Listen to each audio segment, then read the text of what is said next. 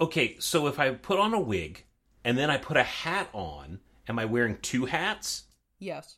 No.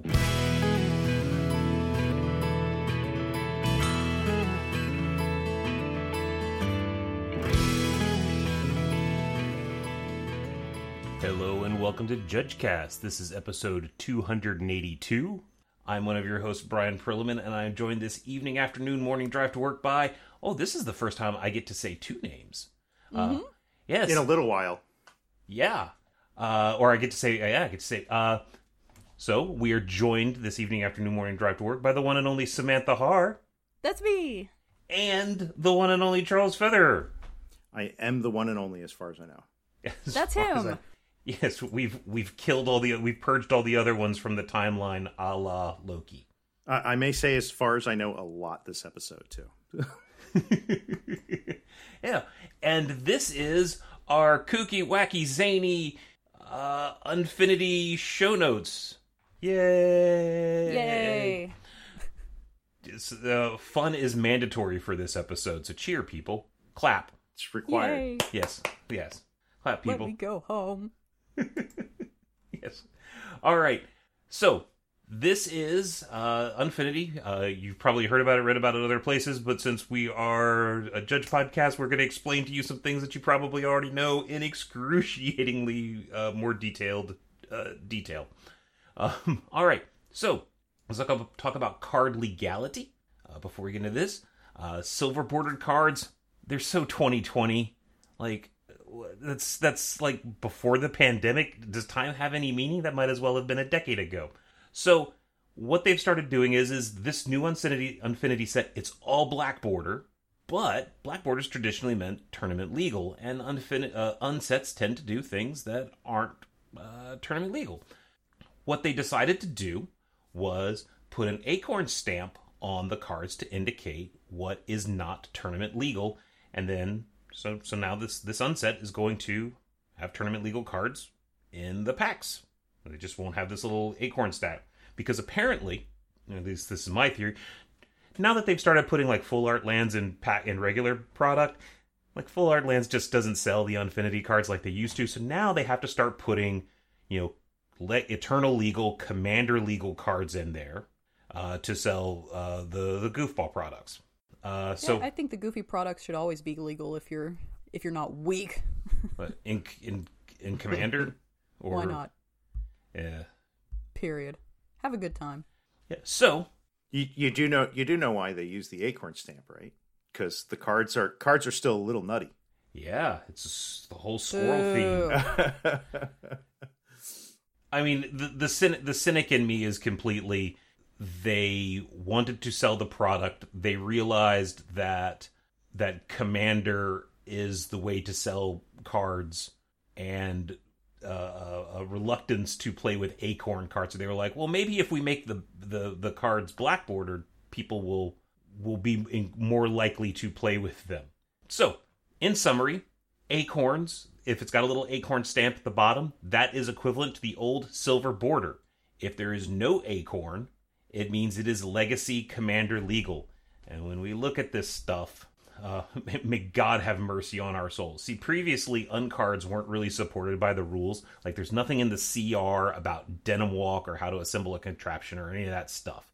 But generally, games are pretty low stakes.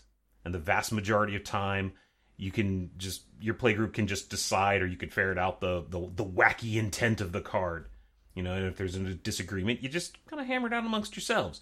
But now, some of this nonsense is tournament legal. And so we, as judges, have to care. And just as a quick aside, I think, I'm gonna give you my opinion. I'm not a big fan of this set. And I think it boils down, it feels a lot like the 8th season of Game of Thrones. And I think I realized there were 8 seasons of Game of Thrones. Yeah, I think what it is the fact that I'm being made to care about some of this stuff, as opposed to just being like a fun, wacky aside, really kind of gets at me. But that's enough of my Debbie Downer talk. What's the first nonsense thing that we have to worry about now? First off, I'm not saying that. We have show notes. I'm not saying what Brian wrote. I'm a good person. I'm nice. Okay. Anyway. We'll just edit that. What we're going to talk about are stickers, not adverb stickers or adjective stickers. We're going to talk about stickers. Bleep, bleep stickers. Bleep stickers. Bleep, bleep stickers. Let's keep the clean tag. Hopefully I can keep this clean. So there are 48 different sticker sheets. And the sticker sheets, they have names. They have art stickers. They have ability stickers. They have power toughness stickers. And Scratch and sniff stickers. And no scratch and sniff. Why not? That would seem like a really good idea. You know, if your card smells like pizza, it's unblockable. Stickers can't be placed, or stickers can be placed only when they affect only. Okay, start over. Stickers can be placed when an effect specifically tells you to do so. Some stickers have a ticket cost, and we'll talk more about tickets in a little bit. There is a lot going on with stickers.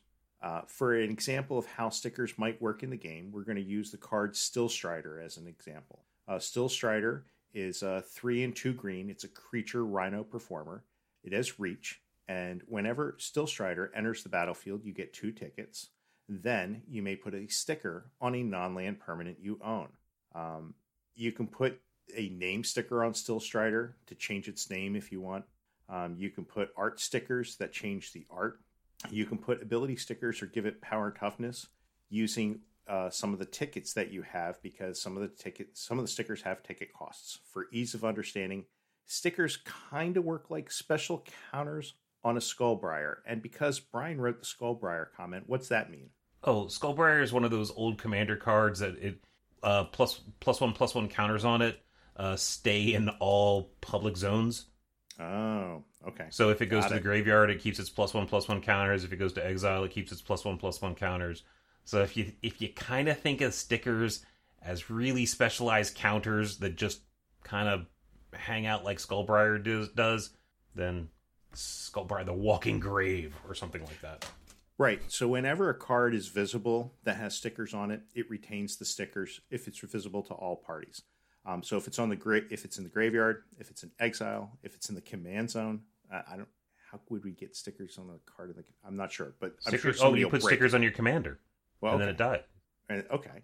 So, but if it goes to the hand or library, we remove the stickers, put it on the sticker sheet, and you'd have to actually pay for it or have an effect that allows you to transfer it back to the card again when it becomes visible again. If a token leaves the battlefield, it's going to cease to exist unless it doesn't, which is a whole nother thing that we're going to get into at some point in time.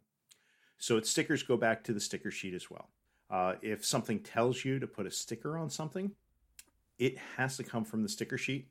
You can't reuse a sticker that's currently in use. Also, you can't use your opponent's stickers and so forth. You have your own sticker sheets for the game.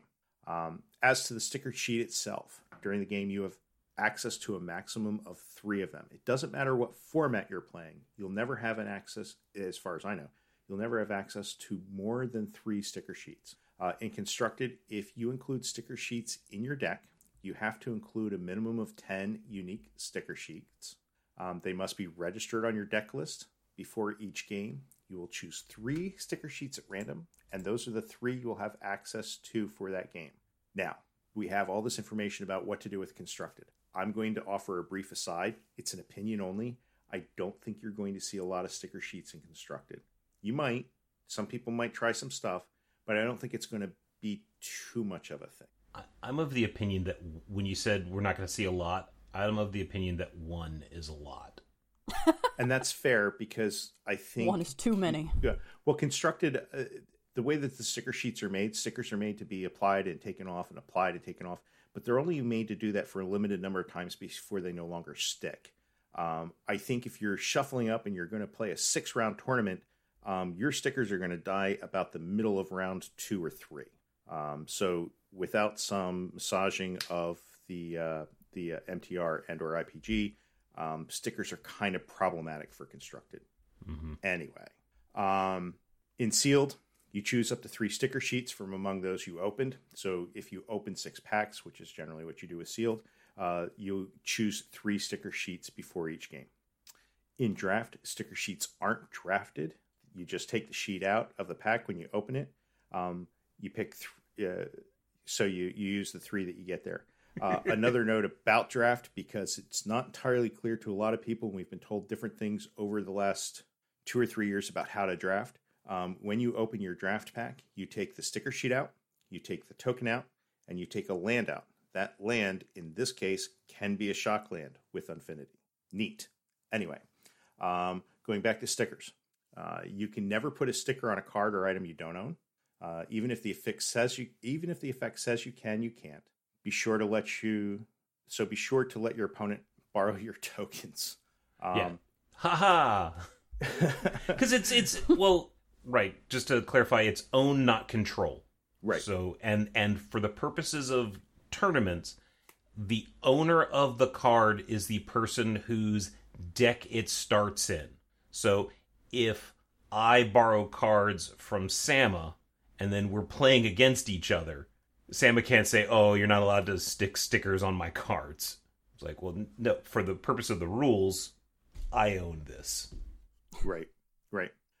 Some stickers have a ticket cost associated with them. So on the sticker sheet, you'll see next to it a little ticket icon, and it'll have 2 or 3 or 4 or 5. I don't think I saw any above 5 tickets. If you get to play a ticket and you want to play one of the ones that are costed, you have to have, if you want to play a sticker and you want to play one of the ones that are costed with tickets, you have to have that many tickets to pay for that sticker. There's a 6 ticket power toughness, a 10-10. Okay. Yeah, that makes sense being 6. That's the one that you want to combine with the sticker that lets you have infect, right? Probably. Okay. So on to some specific ticker stuff. Name stickers. They change a card's name. It's a text changing effect, so it works in layer 3 after copy control. Name sticker can go before, after, or between words in a game. In a name, but you can't break up hyphenated words. Okay, so the card doodle, whatever its caricaturist. See, that's going to be my. It's going to be my portcullis. Deep cut there. Yes. So doodle is actually spelled D00-DL or DOODL. I'm not sure. You can't put a name sticker in between the DOO and the DL. Stickers might not fit exactly where you want to point it. Just tell your opponent the intent. Name stickers can't be used to change any text that isn't a name. Remember that when a card text refers to itself by name, it really means this, as in this permanent, so it can still affect itself. Because this name sticker is a type changing effect, if the creature's name changes due to something like a copy effect, the sticker will still modify the name of the copy the creature became. Hold on, that's there's a typo in that sentence. Is there? It's not a type changing, it's a text changing effect. Got it. So how do we handle name changing effects in foreign languages? Well, when placing a name sticker on a non-English card, if you're not playing an ungame, refer to the card's English name in order to determine where the sticker goes and what name the card will have afterward. If you're playing an ungame, just use the non-English name of the card. Thus, a German Ruhenclaw bear might become Dark Ruhenclaw Bar or Ruhenclaw Bar Dark. And I probably butchered the pronunciation there a little bit. I apologize. Art stickers. In non-unsent games, art stickers have no effect. It's just a sticker. It will count for cards that care about the quantity of stickers. Art stickers are neat in ungames because you can add hats to things. You can add bowling balls to the chameleon so that he can carry them. You can give the what's the card with the hole in the mountain that's a face, and you can give that it's a carnivore card. You can give it a hot dog if you want. It's a lot of fun. What? There's a corn dog. There's a corn dog sticker. So you can put the corn dog in the thing's mouth, and it looks like it's actually being fed, which makes it a happy creature, cave creature. Oh, anyway. I see the sticker now. Well, now yes. I want to go look and see what cards I can add the hot dog sticker to make it funny. I have so many thoughts about stickers. Really? Power toughness.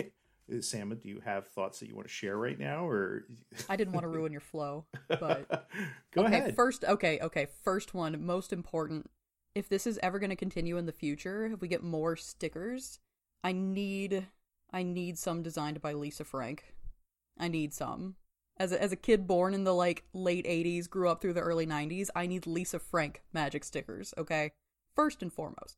Second of all, a friend of mine was telling me about this plot in Yu-Gi-Oh! Where some lady was like stacking her deck, or like could figure out where her cards were. They were marked cards because she could smell them. They had perfume on them. So like if we had scratch and sniff stickers, at what point will we have to start issuing marked cards because you could smell them getting closer to the top of your deck? Will stickers do get removed when they go to your library or to your hand? I know, but I'm just saying, like, at what point is that going to come up? Because like, the answer is not never. Is there residual pizza smell on the card? Maybe. So I'm gonna caveat. So the marked cards penalty. No, this is Brian getting all like serious about an absurd topic. The stank card penalty. Yep. Yeah. Well, no, the marked cards penalty, the upgrade that you get to the game loss for marked cards, requires them to be requires the strategic information you gain from the marking to be substantial or significant or non-trivial. Okay, so like a ding in the corner, like a single ding on a single forest in your mono green devotion deck, not a big deal. That's not a upgradable thing. So I'm thinking like the slight whiff of a malted milkshake scratch and sniff sticker from 2 rounds ago probably also falls into that trivial type of advantage. So you're saying if I'm not a licensed sommelier, then it doesn't matter? I don't know what you've got your degrees in. So if I make my best cards really, really stand out smell-wise, you're okay with that? You think that's pretty trivial, Brian? You think that's okay? Well, if you make it substantial, I find that it probably hard to tell the difference between, if it's the first, second, third card in the library, because I'm thinking like those events that we used to have in like conventions, because we used to have those way back in the day, where there was always like a Mary Kay convention or something next door, in the hall next door, and the whole building just had that malodorous, yes. It just had this cloud of a combination of all different makeups, and you couldn't smell anything. It's like walking into the center of Macy's, right? Is that what you're saying? Yes. Okay. So thank you for. I gotta admit, the phrase "card stank sommelier" is not one I ever imagined would go through my head, and now it's there. Thank you both. There's so many sentences I wrote in these release notes that I never thought I'd have to write. Not only that, but I mean, this is a rabbit hole I never thought we'd go down when I started this. So this is fun. Power toughness stickers. We'll talk about those. Power toughness stickers are a PT setting effect, and that happens in layer 7.2. The sticker value overwrites the printed power toughness on the creature or any power toughness stickers that came before it. So if you decide to put a 2/7 over top of your 7/2, the 2/7 is now the new power toughness. So it applies in timestamp order with other power toughness setting effects that come before or after it. If a creature has a asterisk in its power toughness, as well as a characteristic defining effect that sets the power and toughness, the power and toughness sticker will overwrite that. Again, layers. You can put a power toughness sticker in a non-creature permanent. The sticker won't do anything until it becomes a creature somehow, and there are effects in this set that lets you do that. If you put power and toughness on a vehicle, it will have the stickers. Power and toughness when it crews. That's one good example. So now often effects that turn things into creatures also set the power and toughness, and we will then go to timestamps when where the animating effect will probably. Ability stickers always add abilities. They never remove abilities or other text, regardless of their physical placement. An ability sticker doesn't have to be placed on a card's text box. It will function no matter where it is on the card. Now, what happens to stickers that stop sticking during mid-tournament? Well, I think so long as both players are aware of where the sticker is, that's great. If you need to, you can probably use a piece of paper with a little note on it. In light of that, I also am a big fan of Infinite tokens. And I made use of those once or twice over the last weekend while What, I was playing with Infinity. Token? Token? What's that? It's a rewritable token card. It's a white erasable card, and you get dry erase markers, and you can do all different kinds of artwork on them. So I've used those to great effect as well when the sticker stopped working for me. Oh, I've actually got some of these little disky things. Oh, They are great. I've got... Oh. Well, look at that. Infinite Tokens, if you want to reach out for a sponsorship deal. Actually, don't, because then we'll have to write an ad, and I don't want to do that. So, yeah, I think you're absolutely right. Like, if a sticker stops sticking, then using a little token for tournament play, there are some cards that say, like, if the sticker has to touch a border, then do so and so, and that's gonna not work so good. But yeah, I mean, as long as the MTR, I think the MTR is gonna have to account for what happens if my sticker stops sticking mid-tournament. Yeah, it's going to have to be addressed somewhere, I feel. I don't know when we'll get that change. Hopefully soon. Start keeping a glue stick in your bag. Like, if I was running things, I would probably say you just have to have the sticker, and then you don't even have to peel the sticker off the first time. You can just use your Infinite Tokens or whatever straight off the bat. And then you just have to keep in mind that if that thing goes to the graveyard, the token goes with it, and it's not on the sticker sheet, even though it's physically, you can see it physically on the sticker sheet, it's not actually there. Yeah, so long as it's clear that there's something going on and you and your opponent know what's happening, it's no different than any other attempt to keep your board state in an understandable setup so that you and your opponent have some idea as to what's happening, and there's no chance for confusion. What other nonsense is in this set? This is all very serious, Brian. No nonsense. No nonsense. All right. Next up, for this very serious card game, we have attractions. So, attractions are a new artifact type, and they are meant to simulate rides, games, and vendors you would find at a carnival. They are in a separate deck, and some of them are eternal legal. And that's right, they added a second deck to the game. To the real game. There are plenty of games that have extra decks. No, I'm saying, because like before, people would be like, oh, well, what about the contraption deck? I was like, yeah, those games aren't real. They made a second deck. Brian. What? Brian. Yes. Nothing is real. This is all a simulation. Don't worry about the extra decks, Brian. Yeah. Brian, are you going to pick the red pill or the blue pill? Is the red pill cherry or watermelon? Was that too deep a cut? Or strawberry? No, it's not. I just had this moment of I couldn't remember which one was which. I need to know what flavor first, because that adds a lot of value to me. So anyway, attractions. Attractions are put on the battlefield by cards that tell you to open an attraction. So you then draw a card from your attraction deck and put it on the battlefield. If you have one or more attractions out, at the beginning of your first main phase, you attempt to visit the attractions, which means you roll a single 6-sided die, and the result of that die is then compared to the lights on the side of the card. If the number matches, you get the results associated with the visit on the card. So, we have an example here, concession stand. Visit, create a food token. And we have two different example images in our little notes here because one has the 2 and the 6 lit up, and the second one has the 3 and the 6 lit up. So, yeah, there are different versions of the same attraction with different lights lit up. Same number of lights, but lights on different numbers. And the colors are different, but don't seem to have any meaning. Because, I don't know, reasons? Maybe that'll mean something eventually. I don't know. I don't think it means anything right now. Yeah, I just noticed that like the 2 is always blue, the 3 is always green, the 4 is always yellow. Although now that you say that, I realize they're not in Wooburg order. Well, there's also like a purple and an orange. Well, I know, but like you could have done like blue, black, red. I don't know. Actually, how do you light up a black number? Never mind. I see blue, red, and green, and it tilts me. I want them to be. Anyway. So, note. This is a triggered ability. It's unclear if the game is including this trigger as a new turn-based trigger, or some sort of, this type of trigger can trigger only once trigger, baked into the attraction type that just happens to span multiple tournaments. It's a trigger. Because if you have multiple attractions out, you still only roll the dice once.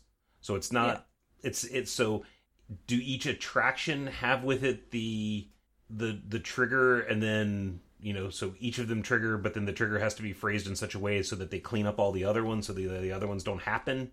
Or is it like somehow the game says, hey, if there's an attraction, then this trigger gets added? It has to be triggered. It has to be a trigger ability for a couple of reasons. One being, and the most important being what you just mentioned, is that you could have multiple attractions, and the multiple attractions have different effects. One can create a permanent, for instance. One can create a 1/1 balloon token. Another one can put a counter on a token. We were talking about the visit, the rolling a dice to visit, not the effect. Okay. Right? So the effects happen, just like, but when you roll the trigger to roll a 3, you don't roll 5, 6-sided dice if you have 5 attractions. You still just roll 1. Right. So there's got to be some sort of cleanup mechanism. Right. I'm just going to keep on going a little bit. Yeah. Okay. No, that's interesting. Magic's confusing. But that's why we're here. We're here to figure it out. All right. If your attraction, which is an artifact, is destroyed or would go anywhere other than exile, it instead goes to the junkyard, which is like the scrapyard for contraptions, which is a new zone? More new zones. More new things. Ever evolving, this game. The important thing, though, is that they never go to the graveyard, which I think we guess this means that they can't die. Also, and this is an assumption, that even if you somehow turn a concession stand into a copy of a creature and it dies, it will not go to the graveyard, it will go to the junkyard. The FAQ for Down for Repairs seems to imply that this is the case.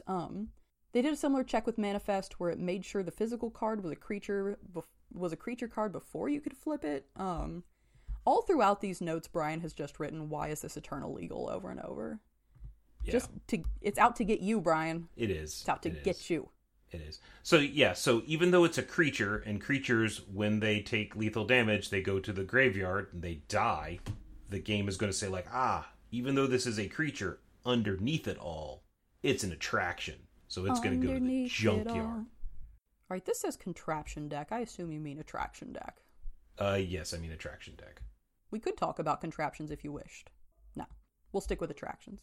Okay, so your attraction deck. In Constructed, your attraction deck must contain at least 10 attractions, and it cannot have 2 or more cards with the same name, even if they have different text or lights. If limited, your attraction deck must contain at least 3 cards and may contain duplicates. In Draft, attractions are drafted like other cards. Okay, so you really do gotta draft them. Cool. Some attractions are minigames. They have a visit ability and a prize ability. Well, the prize ability looks like a separate ability, but it's not. It's actually part of the visit ability. Ooh, visit ability and visitability are actually 2 different... Never yes. mind. I was like, wow, as I said that, I was like, that's actually a word. It's actually part of the visit ability and conditional based on if you win the minigame from the visit. It's not a trigger, so no one can do something between the winning of the minigame and the claiming of the prize. Your mom can't take you out to the car before you spent your tickets. Oh, and if you claim a prize, you sacrifice the attraction. I guess like real carnival games, if you were too lucky, they don't let you play anymore. Yeah. See, I feel like the prizes ought to be Tootsie Rolls and like spider rings and vampire fangs. Those are stickers.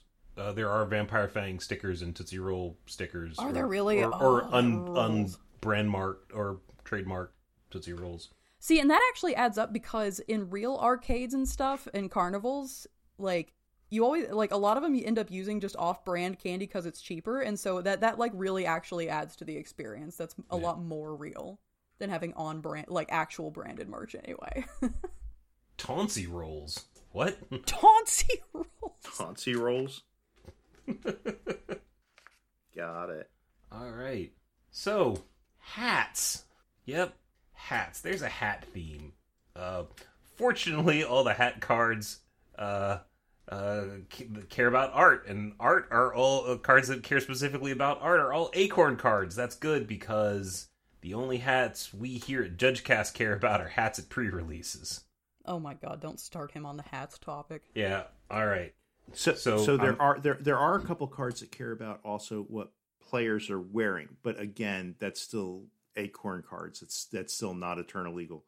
So it's not all just about the art this time. It's about what players bring to the table themselves. Yep. And so if a card asks about a hat, this is a sentence from the release notes, or sentence is, a hat is a garment worn on the head that is not part of another garment. Hoodies, for example, are not hats. Items that cover only the face and not the top of the head, such as a face mask, are also not hats. Hats are purposely decorative. Simply balancing a thing on your head doesn't make it a hat.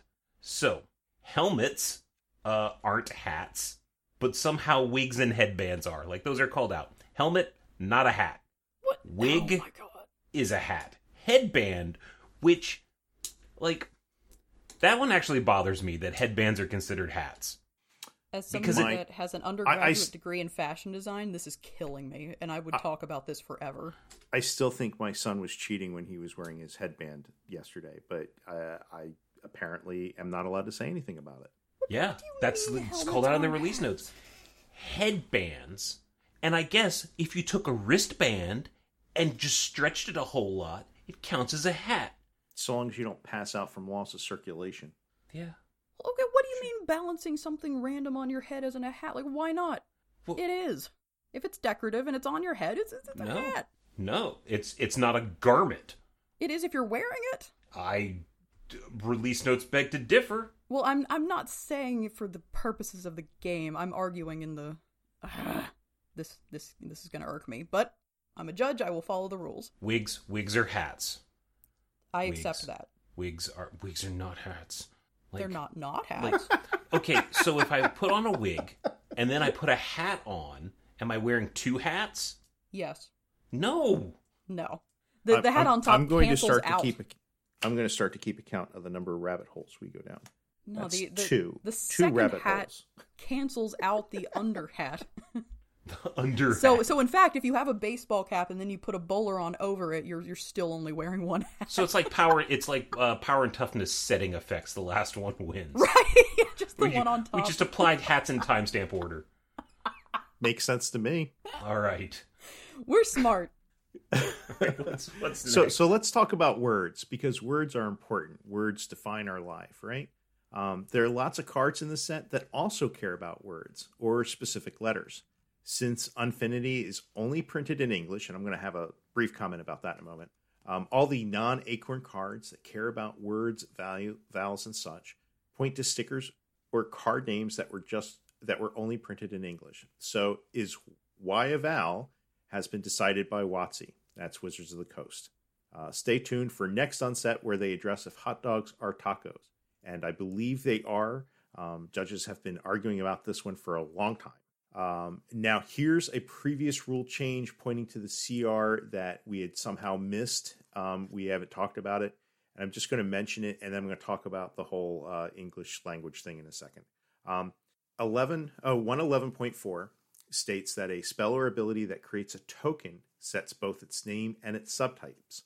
If the spell or ability doesn't specify the name of the token, its name is the same as its subtype plus the word token. Once a token is on the battlefield, changing its name doesn't change its subtype and vice versa. So essentially, when tokens are being created, they have if you're creating a goblin token, it's actually named goblin token, right? Right. Yeah. The English language thing, I know that there is a lot of talk about it on Twitter about accessibility. I know what they said in the past, and I didn't see them mention it this time. But the reason that they've given in the past for unsets being published only in English is because comedy tends to end up in sectors. To use the Space Jace example, what works in English may not work in French. What works in French may not work in Japanese. So they tend to make these joke sets only in English based upon that reason, because comedy doesn't always translate, especially the puns. I think that there's a lot of pushback on that this time around. I don't know whether or not Wizards of the Coast heard much of it, and I don't know whether or not there's anything that will happen in the future with unsets in that regard. But it's possible that I would hope that they would at least listen to the different feedback that's out there. So I think that that's a wonderful justification that is public facing, where the real reason is that they don't sell well enough to justify the cost of printing and translating and all that stuff. It's always a business at the end of the day. This yeah, is true. But Businesses do business things. yeah, and this is I'm gonna be honest. I don't think that the fact that it's like, well, it's not accessible if you don't print it in all the languages. There's a lot of things where just the cost results in not being able to do it at all. Like the upfront cost of not being able to do a thing. So sometimes trying to make it accessible to everybody means you can't make it because it's prohibitively expensive. That's just a thing that happens sometimes. So That's true. yeah. No, that's a good point. That's something that we're working on a little bit right now behind the scenes at Judge Academy, as we're updating quite a few of the L1 modules, but the L1 modules are all in all the languages, so that means that we, it's not like just adding a module or adding, L3 content. Now, anything we do to L1 modules has to be retranslated across like 5 different languages. Yeah, and if there's a typo, like if you discover, it's not just done either. If you discover a typo in that thing 6 months from now, you've got to fix that. You might have to fix that typo in all 6 documents. Which, to be clear, like, we're super happy to do it. I'm just really agreeing that it's a process. It takes way longer and is way more expensive than I ever would have guessed before coming into this job. Yeah. So we're working on it. Yeah, so next up on our list here, we've got dice. We have a little example here. Boing, for 1 and a blue. It's an instant. Return target creature to its owner's hand, then roll a 6-sided die. If the result is 3 or less, scry a number of cards equal to the result. Very cute. So when you are told to roll a die, the effect will define how many faces the die must have, which makes sense for probability reasons. Although I guess you could decide to roll something with more faces to make it harder on yourself in this. Don't do that. The die must be fair and each result equally likely.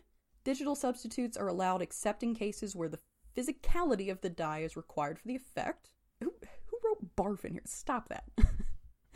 If an ability triggers, quote-unquote, when you roll a die, it will trigger whenever you roll any die, including the planar die. This is a change from previous unsets, but not a change from the various D&D sets, so we did it!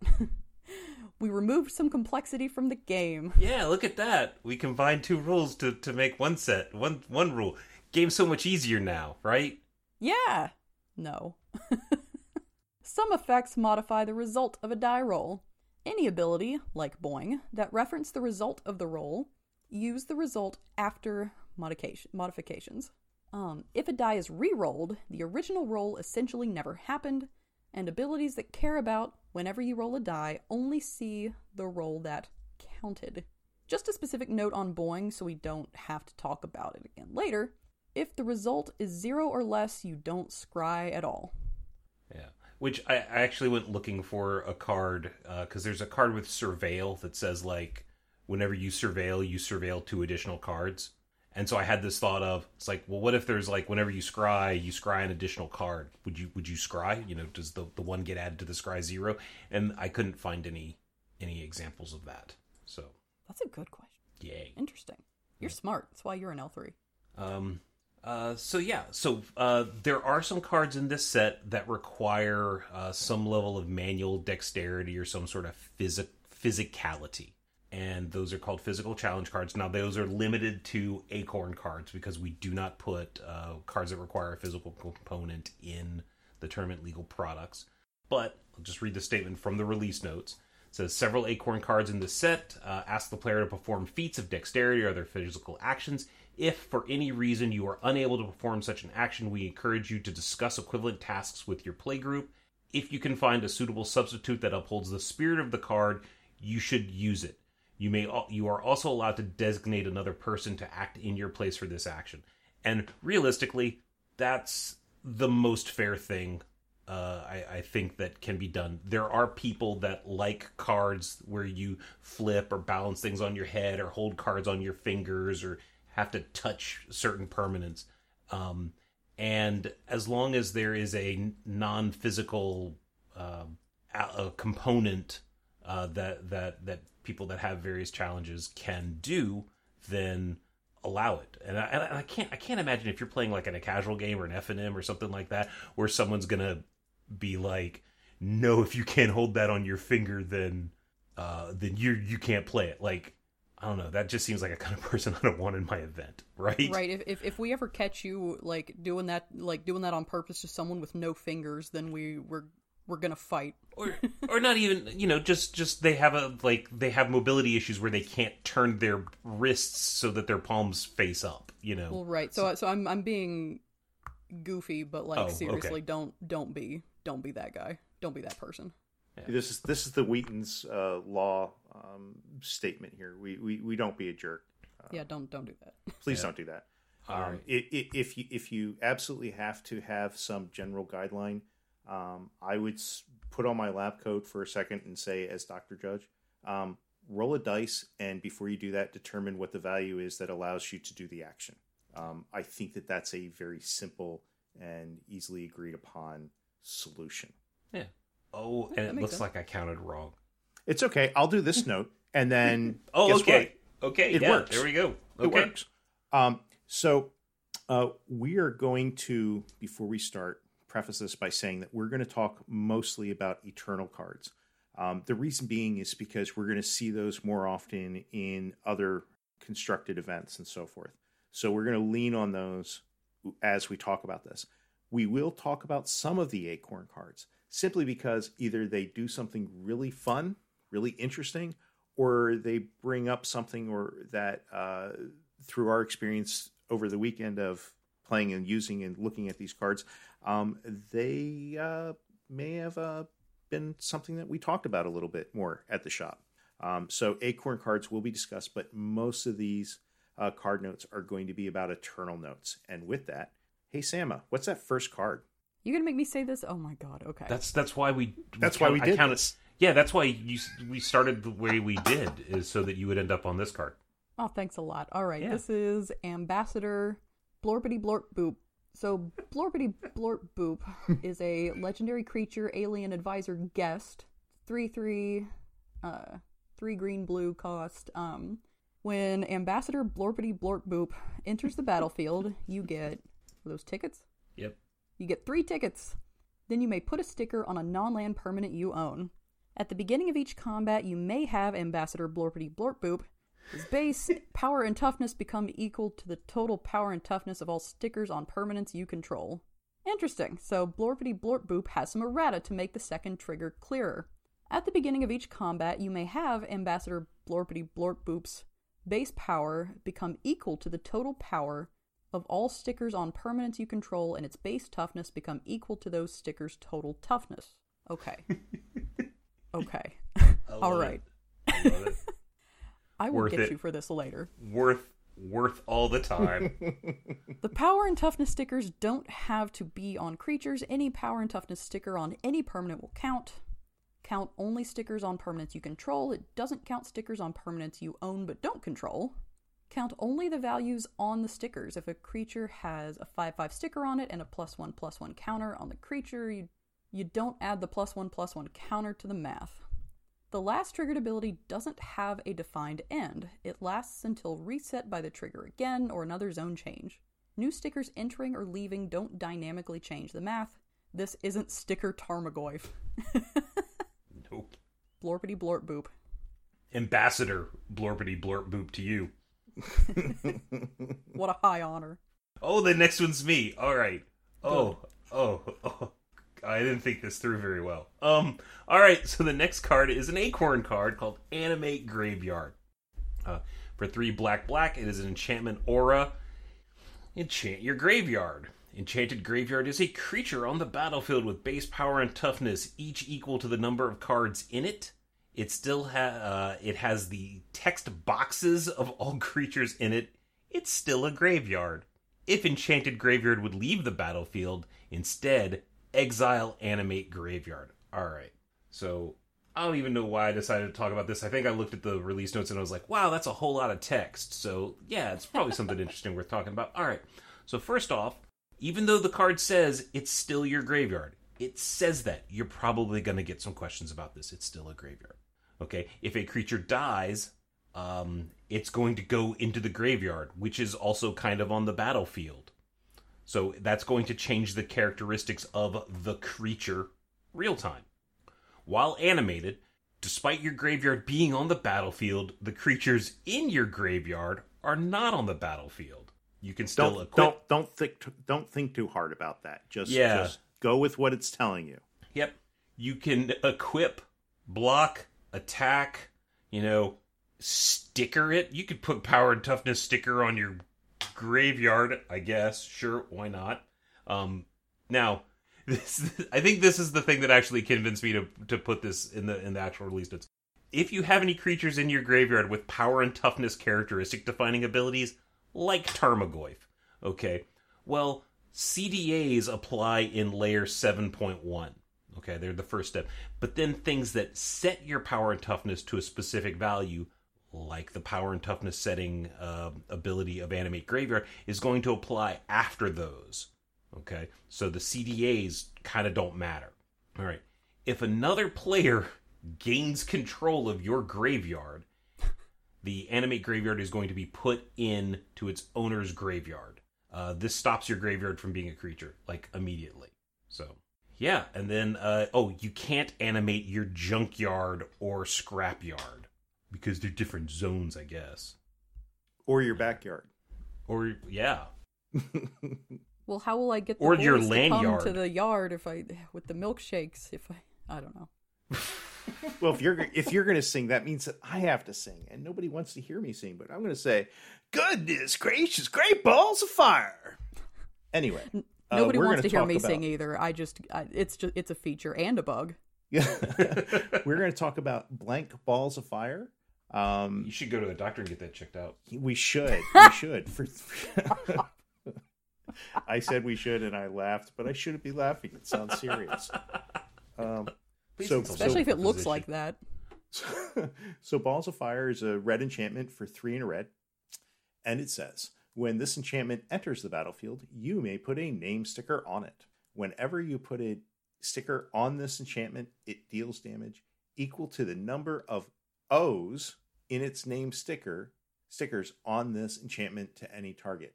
So the fact that Great Balls of Fire, if I put great on top of it, and it doesn't have any O's in it, I feel like that's a flavor fail. I think it should be that just hurts. Anyway, how would you be Grout Balls of Fire? Groot Balls of Fire? Groot Balls. Well, we've got the extended universe stuff now. Maybe we can have Groot. I accept. That sounds great. Like Snickerdoodle and Homunculus have 2 O's. Luxodon has 3. Oh, there you go. Those might be the best balls of fire. Luxodon balls of fire. Okay, I need to get off this card. I'm just going to giggle all the way through it. The last ability will trigger whenever you put a sticker of any kind on Balls of Fire. It doesn't have to be a name sticker. However, it will only count the O's in the name stickers on it. And there are some art stickers with words on it, so that's important. You count the number of O's as the ability resolves. If Balls of Fire has left the battlefield, use last known information to determine the O count. And there you have it. There it is. Next up, we have Big Winner for 3 and a red, creature, Ogre Warrior Guest. It's a 5/2. Big Winner has trample as long as you control a stickered permanent. So just a reminder that while stickers stay on cards in the graveyard, permanents, quote unquote, only exist on the battlefield. So stickered cards that could be permanents that are in the graveyard, it's not looking at those. All right. The next up is Captain Rex Nebula, which is a 1 red and a white for a 2/2 legendary creature human pilot employee that says at the beginning of combat on your turn, Actually, I'm going to read. Its errata because it got errata. This is internal legal card. At the beginning of combat on your turn, choose target non-land permanent you control. Until end of turn, it becomes a vehicle artifact with base power and toughness, each equal to its mana value, and it gains Crew 2 and begin quote Crash Land.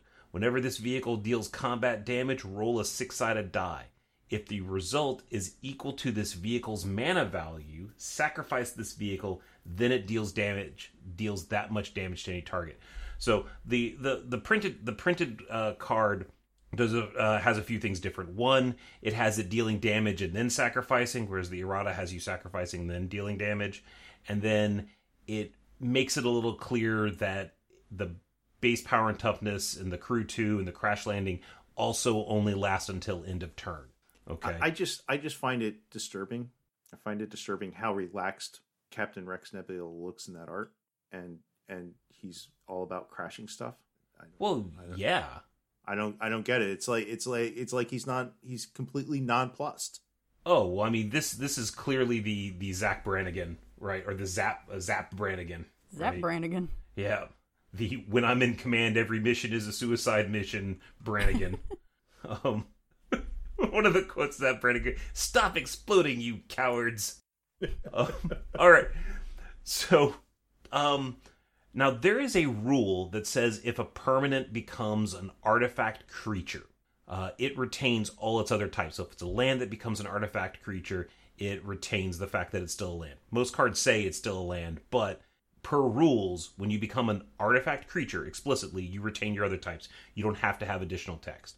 Okay? But because this is Captain Rex Nebula, in this case, he isn't turning the permanent into an artifact creature. He's turning it into a vehicle, which is just an artifact vehicle, even though it's got a power and toughness. So because you are doing that, the permanent is going to lose all of its other types and subtypes. Okay? It will keep super types like legendary or snow, and it will retain any previous abilities. Okay? Unless it was like a land forest, and then it's gonna. Well, it says non-land permanent. So, all right. The crash land ability triggers whenever the vehicle deals any damage, not just combat damage, and it'll trigger only once, regardless of how many things it deals damage to. So, if it gets trampled somehow, or it's blocked by like 3 or 4 creatures, and you assign multiple damage, it's still going to trigger only the one time. Yep. That sounds exciting. In theory. I'm going to talk about Celebrate 8000, which is an artifact creature clown robot, a 3/3 for 5. It costs 5 to cast.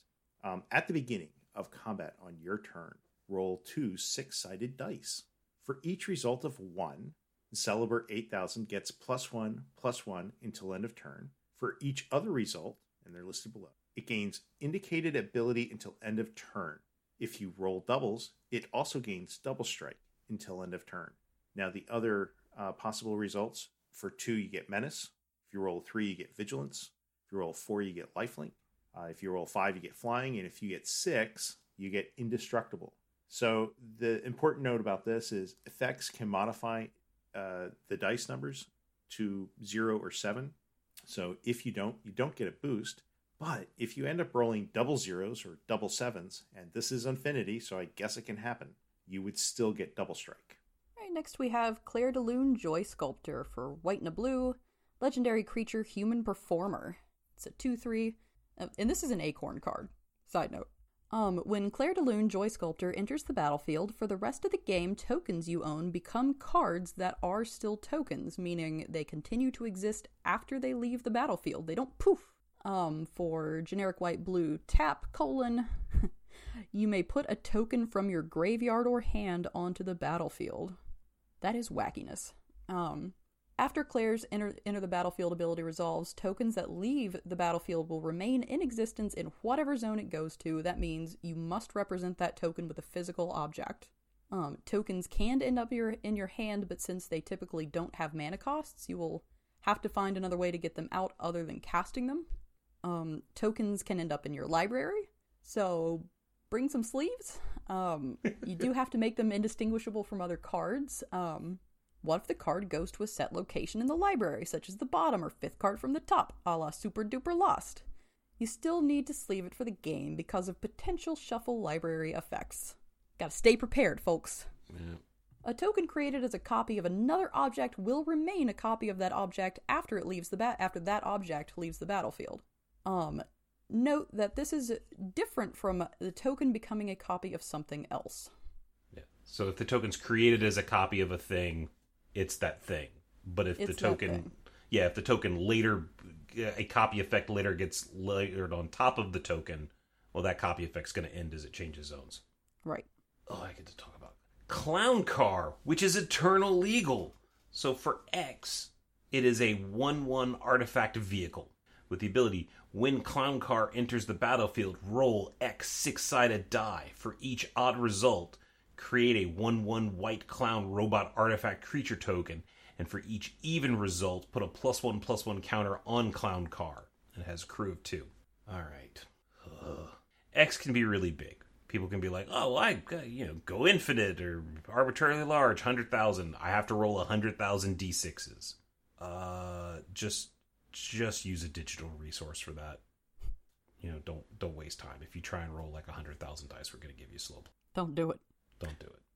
There. Clown Car was one of those cards that went through a lot of development and R&D, and I think at one point in time it literally produced an infinite number of clowns.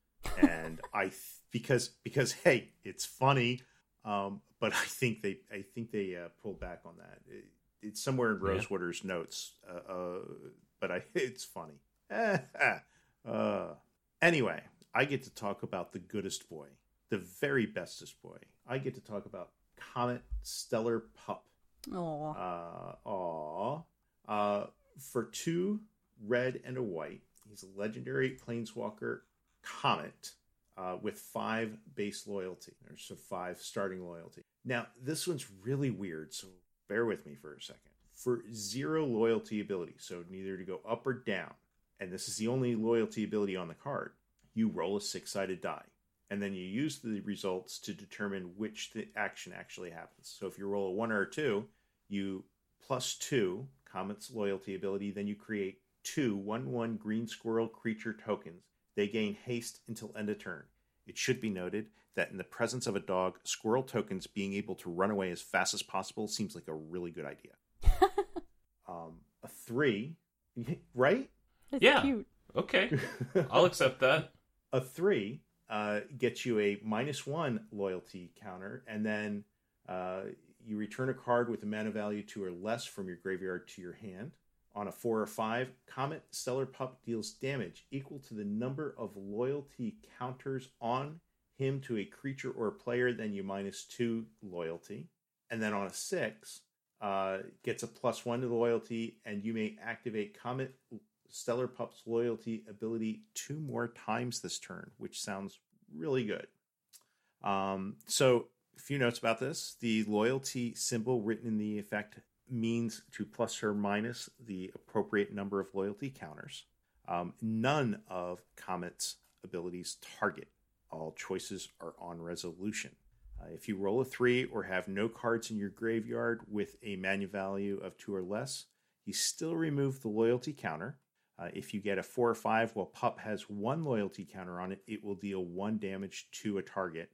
Then put it in the graveyard, and you will have to explain to your kids what happened to Comet. That's bad. A really bad joke, and I read it anyway, and I feel bad about it. Oh. A little tears coming to my eye. If Comet somehow gains other Planeswalker abilities, rolling a 6 only applies to this specific ability. Next we have DK, Finder of the Lost, for 1 blue-black, legendary creature zombie employ. It's a 1/4. When DK, Finder of the Lost, enters the battlefield, open an attraction. Whenever you roll a 2, each opponent loses 1 life and you gain 1 life. Whenever you roll a 4, you may tap or untap target artifact or creature.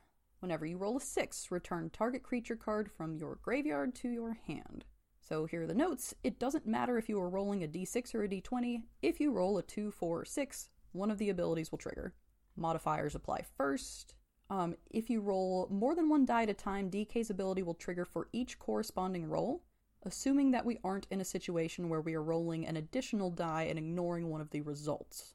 If you roll a 2, 4, 6 while rolling to visit an attraction, and the visit triggers also trigger, you get to stack the triggers how you want. However, if a spell or ability resolving had you roll the dice, you need to finish resolving those abilities before putting DK's triggers on the stack. So yeah, really just be careful of order of things. Yeah. All right. Next up, the card is Down for Repair. It's 2 and a black for a sorcery that says target opponent reveals their hand. You choose a non-land card from it. That player discards that card. Destroy up to one attraction that player controls. This spell has 2 targets, and you need to choose both of them as you cast the spell. Okay, this isn't, even though it's a little weird because it's saying target opponent reveals their hand, you choose a non-land card from it. It's almost set up like it would be like a reflexive trigger or something like that, but it's not. So yeah, that's it. If one target becomes illegal, the spell's still going to try and do as much as possible because it's got 2 targets, but if both targets become illegal, then it's not going to do anything. Okay. I'm going to talk about Embiggen. And Embiggen is an instant for 1 green. Until end of turn, target non-Brushwag creature gets +1/+1 for each super type, card type, and subtype it has.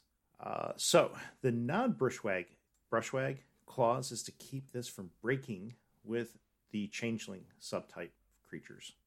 Although there is still a way to do it, you know what it is. You already read it on the internet. Although all subtypes count, even non-creature subtypes, so Equipment Monkey and Treasure Dog are pretty sweet. One thing I will encourage you to do is seek out Carmen Handy's Twitter. She had a fun story about this with Mark Rosewater and the development process, and I think it's actually kind of cute. Would you say they have the noblest heart? I would. Okay. Yes. All right. I'm so glad that somebody gets Brian's references now, thank goodness. I don't know what he's ever talking about. In fact, that was something that we talked about when he initially asked me to be on the show, was the fact that he can't slip anything by anybody because at all. It was. Thank goodness, It was finally. a little. So I'll explain. The first time I ever heard the word Embiggen was on a Simpsons episode. The first time I always think of Miss Marvel when I hear Embiggen. Is Embiggen in Miss Marvel? Yeah. Yeah. Oh. It's in both.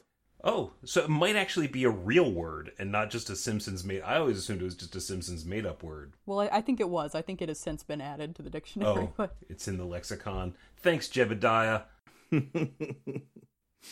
All right. Exchange of words. 1 blue enchantment.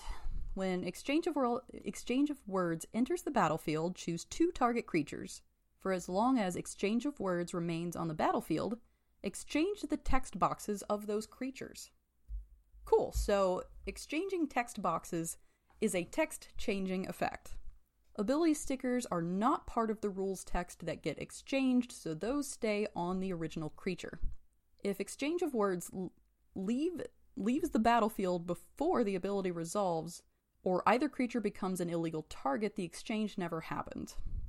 Once the exchange happens, either creature leaving the battlefield doesn't cause the text box to revert back. Only exchange of words leaving or the creature's blinking or... Okay, wait. What? Once the exchange happens, either creature leaving the battlefield doesn't cause the text boxes to revert back. Only exchange of words leaving or the creature's blinking or something. Okay. So everybody gotta leave. Well, like if exchange of words leaves the battlefield, the text boxes revert back. If you blink the creatures, when it enters back in the battlefield, it's a new object, so it gets its text back. But the other creature still has the changed. Like this is one of the things that's kind of weird. Like creature A and creature B swap text boxes, okay, but then creature A dies. Creature B still keeps creature A's text box.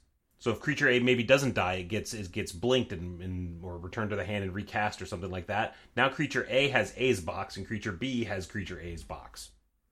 Well, yeah, like if you loan me a book and you die, that book is still in my house.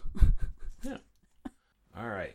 Next up we have a form of the approach of the second sun. For 4 and a white, it is an enchantment. When this enchantment enters the battlefield, it's an acorn card, in case you couldn't tell. When this enchantment enters the battlefield, you gain 7 life. You become a card until you leave your library or that library is shuffled. Put yourself 7th from the top, balancing the card on top of your head. When you draw yourself, you win the game. When 1 or more cards fall off your head, exile them and all cards on your head, then sacrifice this enchantment. Alright, let's talk about this nonsense. As long as you are still in your library, you will remain a card, even if Form of the Approach leaves the battlefield. Okay, so you're 7th, but then someone disenchants this Form of the Approach of the Second Sun when you're 3 cards from the top. You still stay a card. If cards fall off your head, though, after Form of the Approach of the Second Sun is no longer on the battlefield, you won't have to exile them because that triggered ability is attached to the form. All right. If you put yourself into your hand without drawing yourself, like you tutor for yourself, you just stop being a card. You didn't draw yourself, you don't win that way. While in the library, you're a Planeswalker card because, get it, you're a Planeswalker. Haha. But you don't have any mana cost or any other characteristics. All right. If you do something like scry yourself to the bottom of the library, well, now you got to put all those cards on top of your head. So don't do that. And then if you draw yourself and somehow don't win because something's preventing you from winning, like your opponent has a Platinum Angel or something, you don't get to draw another card to replace you. You're irreplaceable. And then finally, wearing your library is not considered a hat, because acorn. I felt a little weirdly offended when you were like, you don't have any characteristics. You don't have any characteristics. What? Oh. Speak for yourself. Before I get to my card, because I've seen it come up as a question several different places, yes, you can wear a hat and then put the cards on top of the hat. And yes, you can wear a top hat or other similar hat that is flat on top. You're allowed to do it. White Black is a Hats Matter archetype within the game, and wearing that does work. I feel like balancing like that, like with a hat, is cheating. Like, did you guys never have to like walk with books on your head to make sure you had good posture and balance? No, we didn't go to debutante school. I've been training for this. So I have to wear a top hat. I'll make the distinction. It has to be on top. So something like a hat band that wraps around the top of the brim. You can't actually use something artificial to hold the cards there. So I still think that it's precarious enough that you have to sit with very rigid posture the whole entire time, because it doesn't take much for those cards to start to slip. I'm not sure that it matters either way. Well, also, I guess a top hat is probably made of, has silk, so that is rather slippery. Yes. Yeah. Anyway. Grand Marshal Macy is, for 1, a white and a black, is a legendary creature human performer. That's a 2/2. You may choose not to untap Grand Marshal Macy during your untap step. If you do, put a pause counter on it. Then you lose 1 life for each pause counter on it. Whenever Macy becomes untapped, remove all pause counters from it. For 2 and a tap, you choose an until end of turn or this turn effect, and as long as Macy remains tapped, the effect does not end. Fascinating. The chosen effect can be from any source, even your opponent's. If you choose to untap Macy during the untap step, the chosen effect will immediately end if its scheduled duration has already elapsed. Effects that haven't reached their duration will just keep on trucking till it's time for them to shuffle off their mortal coil. Macy might choose to lock them down again, though. The effect ending, might also happen if Macy becomes untapped some other way outside of the untap step, or if Macy leaves the battlefield.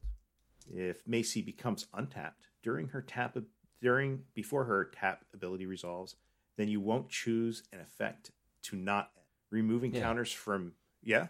Yeah, you won't choose a thing to not do a thing. Right. Okay. I got it. We're good. Yeah. Removing counters from Macy won't unpause the effect. Okay. Unpause. This right here, this card, Yeah. is probably the only Acorn card in the whole set where I look at that and I'm like, huh, well, I wonder what I can do with that. I have a feeling that there are people out there madly brewing on this card. I think for starters, she's a great character, but I think that text box that's enticing. Yeah. This next card is also an Acorn card that has an interesting little bit of rule stuff on it. But the card is, how is this a par 3? And is 2 blue for an enchantment. It says, whenever you cast a spell, you may have target player mill X cards, where X is the number of words in that spell's name. All right. So we're not going to talk about the name thing, okay? Because that's not the interesting part of this card. That's what's making it an Acorn card, but it's not the interesting part. All right, this has some actually kind of cool rule subtlety stuff. Since this ability is a May ability, okay, you are choosing to have a player mill X cards. And if the player doesn't have X cards in their library, because the game doesn't let you make or doesn't let you choose impossible actions, you cannot choose to have them mill X cards because they don't have it. So if X is going to be 5... that's just cool. Right? That's just cool. I love that. Okay. Now, if you remove the word may, or just if it just said whenever you cast a spell, target player mills X cards, in that particular case, you can target the opponent. They would mill up to X cards based on the number of cards in the library. So if they've only got 10 cards left in their library and and you're going to try and mill 11, you're just going to mill them out. But since you cannot choose an impossible action, and that player milling 11 cards when they only have 10 cards in their library, that is an impossible action, and you can't choose it. Fun. Hats off to the R&D member that came up with that little nugget and put that in there. I think that's great. All right. Next up is Killer Cosplay for a green. Artifact equipment. Whenever Killer Cosplay becomes attached to a creature, choose a creature card name with an identical mana cost. That creature becomes a copy of the card with the chosen name until Killer Cosplay becomes unattached from it. Equip 3. It's got some cute flavor text. Alright, this is an Acorn card, but as a note, identical mana cost does include the color. Also, you can re-equip. It's supposed to be can't. What you said? You said that. Typo. Nope, we're gonna errata it ourselves. Judge Cass declares. Anyway, you can't re-equip an equipment to a creature it's already attached to. Boo! I thought that would be fun. You gotta equip it to something else and then bring it back. You can't just throw it off, put it back on, throw it off, put it back on. Gotta commit to the bit with this cosplay. Yeah. All right. Do you want to just have a discussion on this next card then? Yeah, I'll read it and then maybe you discuss it. Okay. Okay. And then you can do line prancers after. Because I've got this whole question. There's a show note here, and I'm sitting there looking at it. I'm like, I don't get it, but that's okay. Okay. Lilla, Hospitality Hostess. For 2 green and a white, you get a legendary creature elf employee. That's a 3/3. The text box says you may look at the top card of your library anytime. You may cast common spells from the top of your library, and guests you control get +1/+1. So, Brian, yeah, what's it about this card that's special? This card actually makes me a little mad because it would be a great pauper commander. Oh, okay. But it's mythic rare. So it's designed, it looks like it's designed for a format that you can't play. So for Pauper Commander, just for the people at home, it's a version of Commander where everything is commons, except you're allowed to pick an uncommon creature to be your commander. Okay, Lilla, Hospitality Hostess, is a mythic rare. Okay, so this would be perfect for Pauper Commander, except the fact it's the wrong rarity. Gotcha. Yay. All right.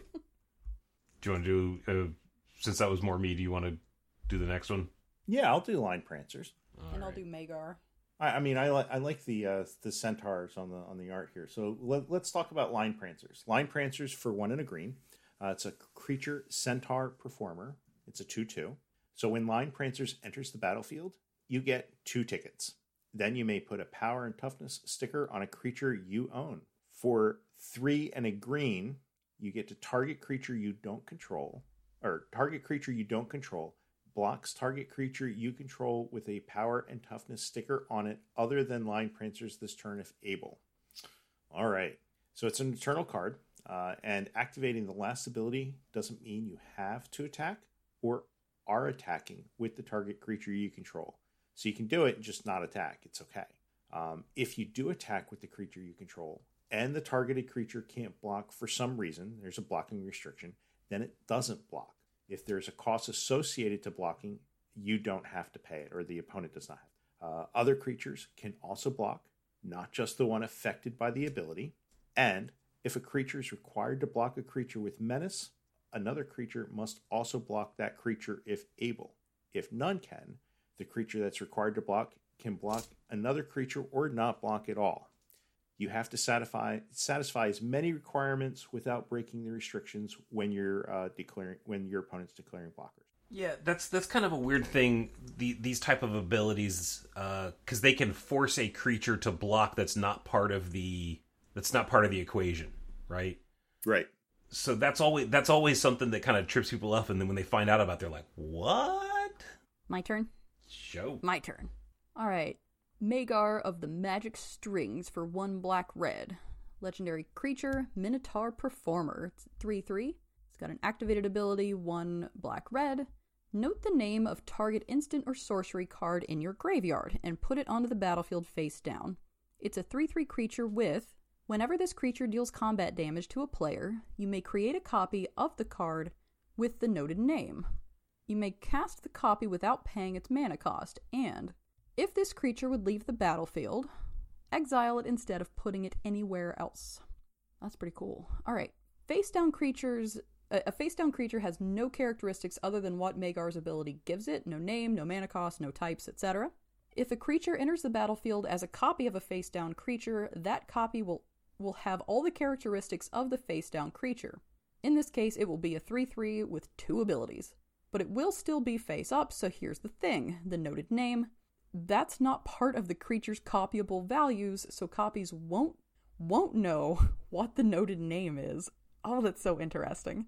So you'll have an ability that lets you do stuff with the noted name, but there is no noted name, so... Magic is fascinating. I love this game.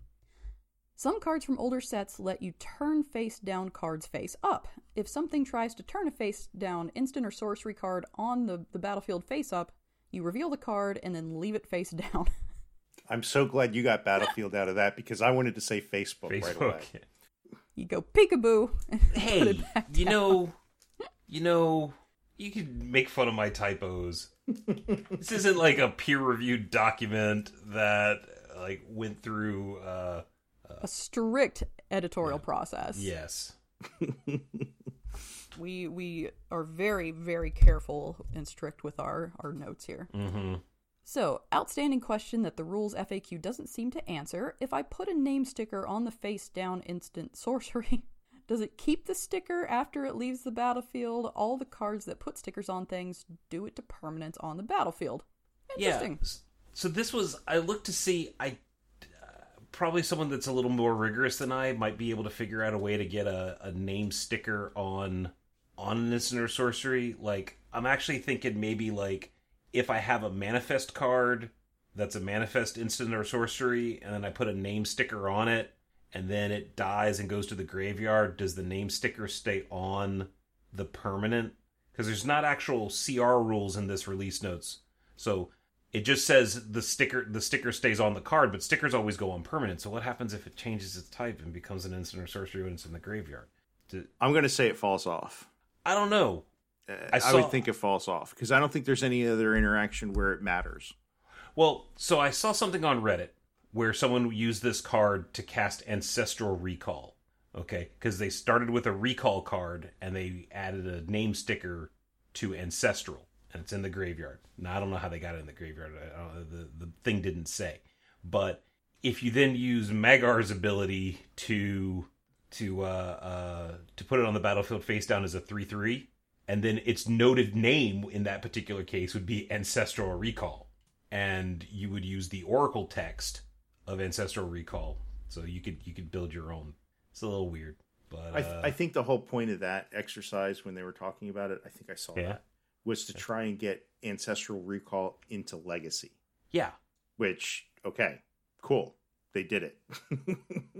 Yeah, but at the same time, it's just like, is there going to be a thing that's going to make that name fall off? Because it seems like the name stickers only apply to permanents, or like all the things, all of everything. So I'm curious if there's some sort of rule when this finally gets. I don't envy Jess.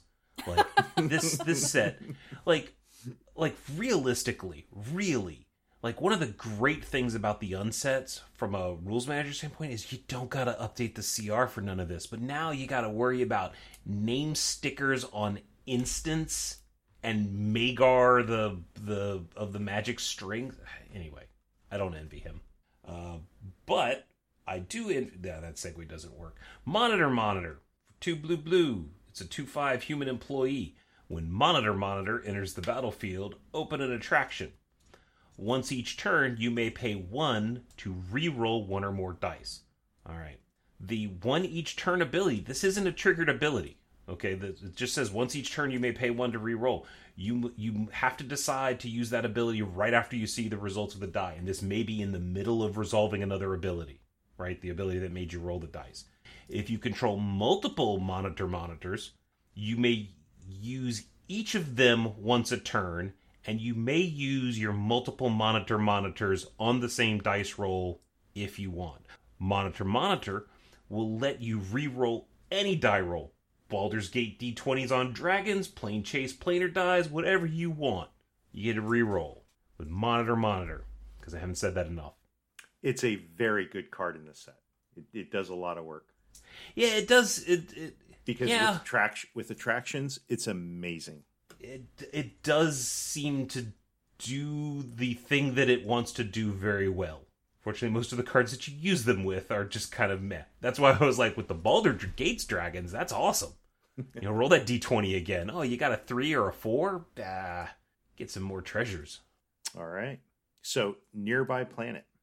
Nearby Planet is a land, and it has Rangeling, which states this card is every land type, including plains, island, swamp, mountain, forest, desert, gate, lair, locust, and, all those Urzas ones.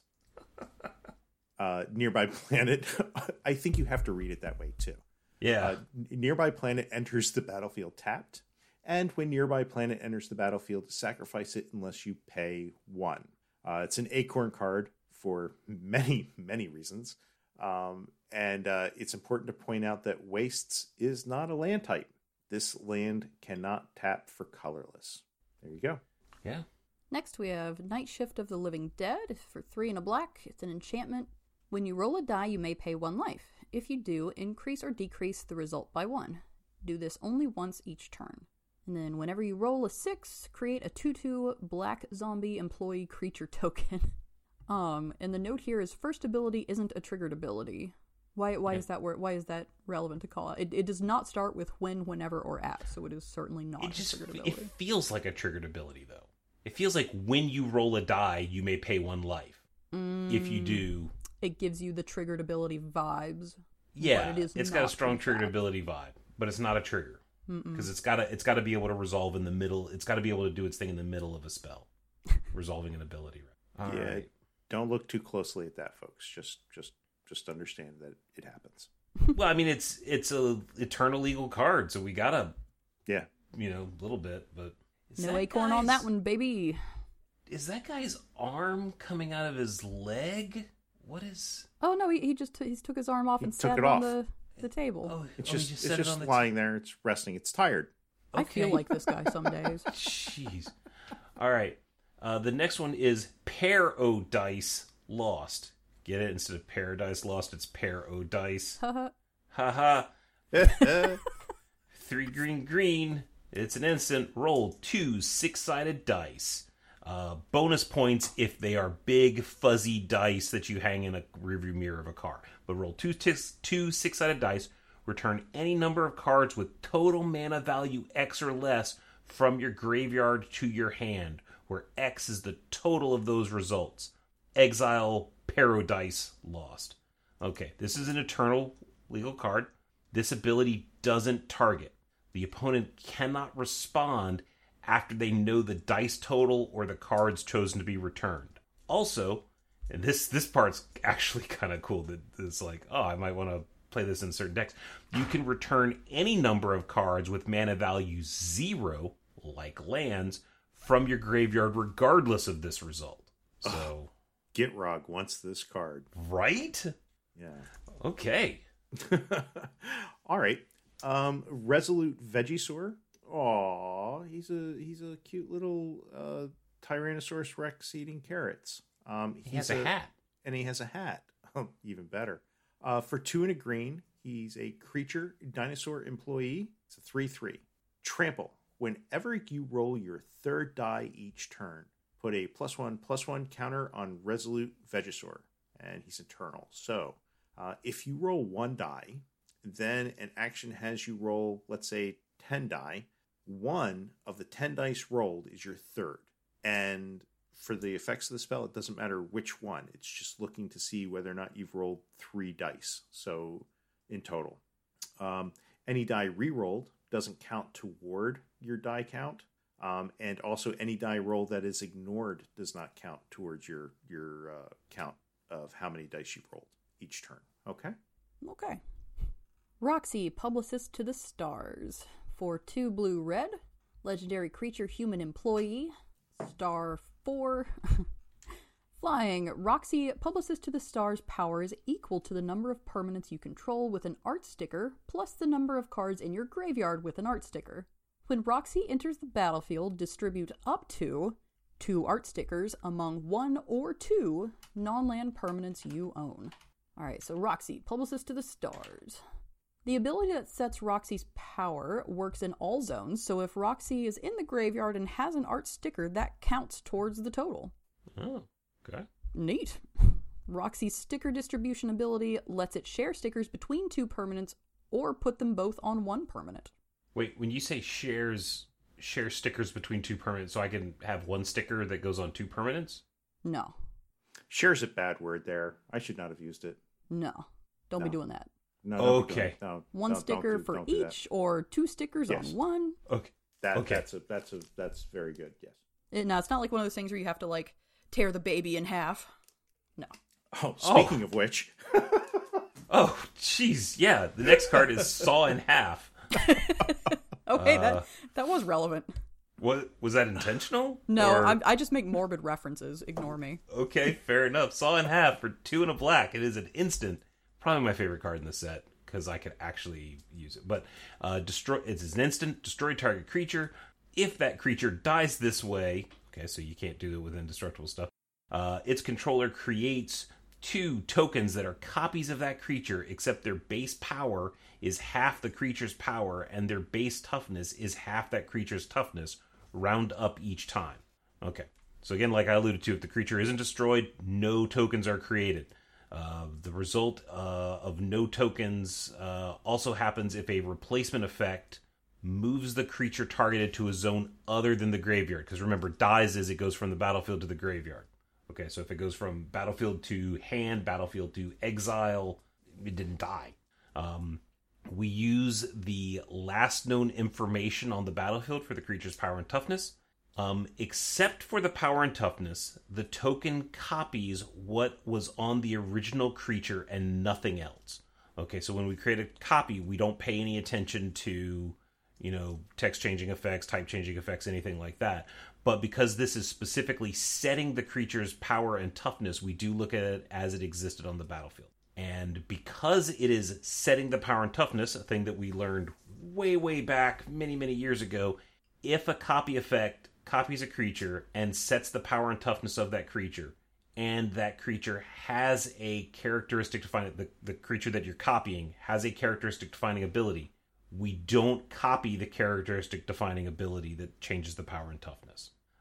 If the copied creature has X in its mana cost, X is considered to be 0. Okay. If the creature target, or if the creature being targeted was a token, the new tokens are going to use the same characteristics that created the original token, except the power and toughness. Okay. If the new tokens are copies of something that was already a copy, okay, the token, like a clone, for example, clone of a bear cub, okay, then the tokens enter the battlefield as whatever the token copied. Tokens enter the battlefield as whatever that token copied, with the exceptions above, talking about power and toughness. All right. And then, if where the real juice of this card comes in is if you're creating 2 token copies of something with an enters the battlefield trigger, you're gonna get that twice. Sweet. Yeah, that's like that little after I don't know, aftermarket little feature that just there. Yeah, that's the main course. The juice. That's the thing. Yeah. I like the idea of rating cards on a juiciness scale. How juicy would you say this card is? Mark Rosewater, start taking notes for the next onset. Now I'm going to do a little bit of unshenanigans. Because this card says round up each time, and it is possible in unsets to have cards with fractional power and toughness. So, like, if you destroy a creature with the 1/2 or the 1/4 power and toughness, that's going to round up. So if you got a creature with 1/4 power and toughness, and you saw it in half, you're going to get 2 1/1s. That's some value. What? What do you mean, what? I'm going to have to think about that very hard. Yeah. Never mind. All right. Don't think about it too hard. You might miss your next card. Oh, is Scooch mine? Is it yours? I've actually lost track. It's actually, I think, mine, because I think you did Roxy, right? Okay. Yep. You're correct. Right. Yeah. So, Scooch, for 1 and a black, is an instant. It is an Acorn card, so we'll talk about that in a second. Add or subtract 1 from target creature's power, target player's life total, or target die roll's result. Draw a card. It has those magic words on there. Draw a card. Again, it's an Acorn card. So I'm just going to read directly from the release notes because I think it speaks to the whole issue. Targeting a die roll requires some unmagic. Yes, unmagic. So just do what it says on the card. Nothing to see here. Don't worry that you're breaking magic by interfering with the resolution of a spell or ability during the resolution. The Aristocrats. And 0 and 7 are valid new results. Next up is Slight Malfunction. For 1 and a red, it's a sorcery. Choose 1. You can either destroy target artifact or roll a 6-sided die. When you do, Slight Malfunction deals 1 damage to each of up to X target creatures, where X is the result. So the second option does not require a target when you choose it. What, really? Yeah, okay. Yeah, I guess not. It goes on the stack without a target. As it resolves, you roll a d6. This causes a reflexive triggered ability trigger, so you choose the target as it goes on the stack. Fascinating. All right. Charles, you said you wanted to do this one? Yeah, can I take this one out of order? Because sure. I have a side story with it. Sure, go for it. Sure. So Soul Performer, 2 and 2 green, is a creature elf performer for 2. That's a 2/2 on the battlefield. Now, it has an interesting ability. It has an activated ability, tap. Add, tap, activate only once each turn. While activating an ability, use the tap symbol rather than tapping the permanent to pay for the tap symbol. Does that make sense to everybody? I'm glad it does. It's an Acorn card, obviously. Let's say yes. Yes. This card, like many of the complicated Acorn cards in the set, have a number of notes. In this case, for this one, 7, but 2 really are the most important, and I want to talk about those. This ability will confer the ability to activate an ability. There, I said ability 3 times in a sentence. A second time to already tapped creatures. Heck, you can even do it twice. So if a creature's already tapped and it has an activated ability on it, you can use this ability to activate the ability on that creature a second time or a third time. This ability will not allow creatures with summoning sickness to activate their abilities. They are still sick from being called in from the Weave of Magic, and as such are not able to do anything unless they have haste. Then it's all good. The reason I wanted to talk about it briefly was because reading these uncards is like trying to decipher a puzzle, okay? When we first get them, we look at them and we pore over them and we say, gee, does this really let us do, or does this let us break the game? How does it let us break the game? This card caused a conversation between myself and L3, and I think they were talking to 3 other people.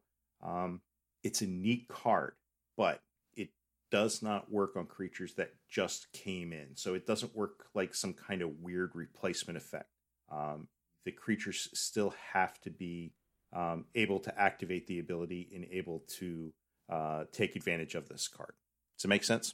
Well, in the rule, like, they can't activate abilities requiring using a tap symbol. So you can't. Right, but it doesn't actually tap the card, which was where we were going when we were talking about it. Right, but specifically the haste actually it says you can't activate abilities that have the tap symbol. So, yeah, this you can't use this with haste things. I think the rules actually support. I was about to say the rules actually support this, but I mean they do, but they don't. Right. It was a fun conversation. All right. I guess I'll take Space Bellerin then. For I did it to you. Go ahead, do it. All right, Space Bellerin for 2 white and a blue is a 3 loyalty legendary planeswalker Jace with Space Sculptor, which Space Sculptor is a static ability that says Space Bellerin divides the battlefield into alpha, beta, and gamma sectors. If a creature isn't assigned a sector, its controller assigns it to one. Opponent assigns first. And then this +1 loyalty ability. Creatures in each sector can be blocked this turn only by creatures in the same sector. -1 ability. Put a +1/+1 counter on each creature in the sector of your choice. And then -5. Destroy all creatures in the sector of your choice. Alright. So, anytime Space Jace is on the battlefield, it's divided into 3 sectors. All creatures get assigned sectors. Opponent gets to assign first. Alright. Creature can't be in more than 1 sector at a time. You know, that's just basic laws of physics right there, folks. If Space Bellerin if a new Space Bellerin hits the battlefield while another Space Jace is already there, creatures aren't reassigned sectors. Okay? While Space Bellerin is on the battlefield, anytime a creature that is not in a sector is assigned one by the controller as a state-based action. All right. So while it's on the battlefield, it's gotta have that sector. Creature controllers that don't own a Space Jace assign their creatures to a sector in turn order. Then controllers of Space Bellerin do the same in turn order. If all Space Bellerins leave the battlefield before combat, even if the +1 loyalty ability, that's the one that said creatures in each sector can only be blocked by creatures in the same sector. If that Space Jace is gone, all sector assignments are lost. Well, that sounds dangerous. And creatures can block whoever they want. Okay? If a creature changes controllers, the controller gets to assign a new sector. Sector assignments are not copyable characteristics of the card. And then the last 2 abilities of Space Jace, which is put the +1/+1 counter on each creature in the sector of your choice and destroy all creatures in the sector of your choice. The sectors are chosen upon resolution. So, the opponent, you're probably going to know which one they're going for. So this is kind of an interesting card. It sets up the old Raging Ravine from Alpha Beta, and it's... Oh, look! It's Eternal Eagle! Yay! Oh boy! Yeah, which is fine, I guess, because the rules kind of supported this, because they had to support Raging Ravine anyway with its left side and right side of the ravines. So, yeah, sure. Basically, it's like Raging Ravine only making 2 lanes. It's now making 3. And I guess, even though it's space and you kind of want to call them a quadrant, they called them a sector because they only had alpha, beta, and gamma. You know, I mean, or maybe they wanted to avoid the Delta Quadrant because that's where all the Borg live, and then we'd get into, like, that's going to be in universes beyond Star Trek. Actually, hear me out. I think Okay. WotC has created a chance for them to have a new partnership. And I think the partnership's with, Joanne Fabrics and Ribbons. Okay, specifically Ribbons, because I think what they want to do is they want to sell every owner of Space Chase 2 4-foot-long lengths of ribbon. Because if you use that on the battlefield, you can easily create your 3 sectors. Wouldn't that be cool? See, I was thinking you were going to go for some cosplay contest joke. No. When you were talking, when you brought in Joanne's, I was like, oh, Oh no, here we go. No, I'm not going there. really? No, I know better. All right, Starlight Spectacular. 2 white enchantment. Parade. At the beginning of combat on your turn, choose creatures you control one at a time until each creature you control has been chosen. Each of those creatures gets +1/+1 until end of turn for each creature chosen before it. Places, everyone. The first creature in line gets +0/+0. So, if you control multiple Starlights, each one calculates separately, i.e., if you control 3 creatures and 2 Starlights, you assign +0/+0, then +1/+1, then +2/+2. After that, you then go on to the next Starlight, but you can assign values prioritizing different creatures, so you get to reorder them in their little parade for the second Starlight. I just love the artwork on that card. I really So do colorful. too. You ready for Tchotchke Elemental? Yeah. All right, Tchotchke Elemental for 1 green is a creature elemental. It's a 1/1. Now, if we know anything about elementals, it's not going to stay a 1/1 for very long, right? It's a acorn card, and unique items must be different. Oh, so I should read the rules text first, right? Whenever you create a token or put a counter or a sticker on another permanent, you put a knick-knack counter on Tchotchke Elemental. Knick-knack, paddywhack, give a dog a bone.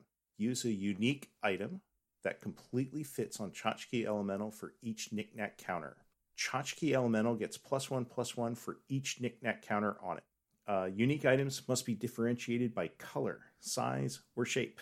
So if you have 3 different dice that are different colors and shapes, that's great, but you can't have 3d6s with red pips and blue faces and just rotate them around so different numbers are on top.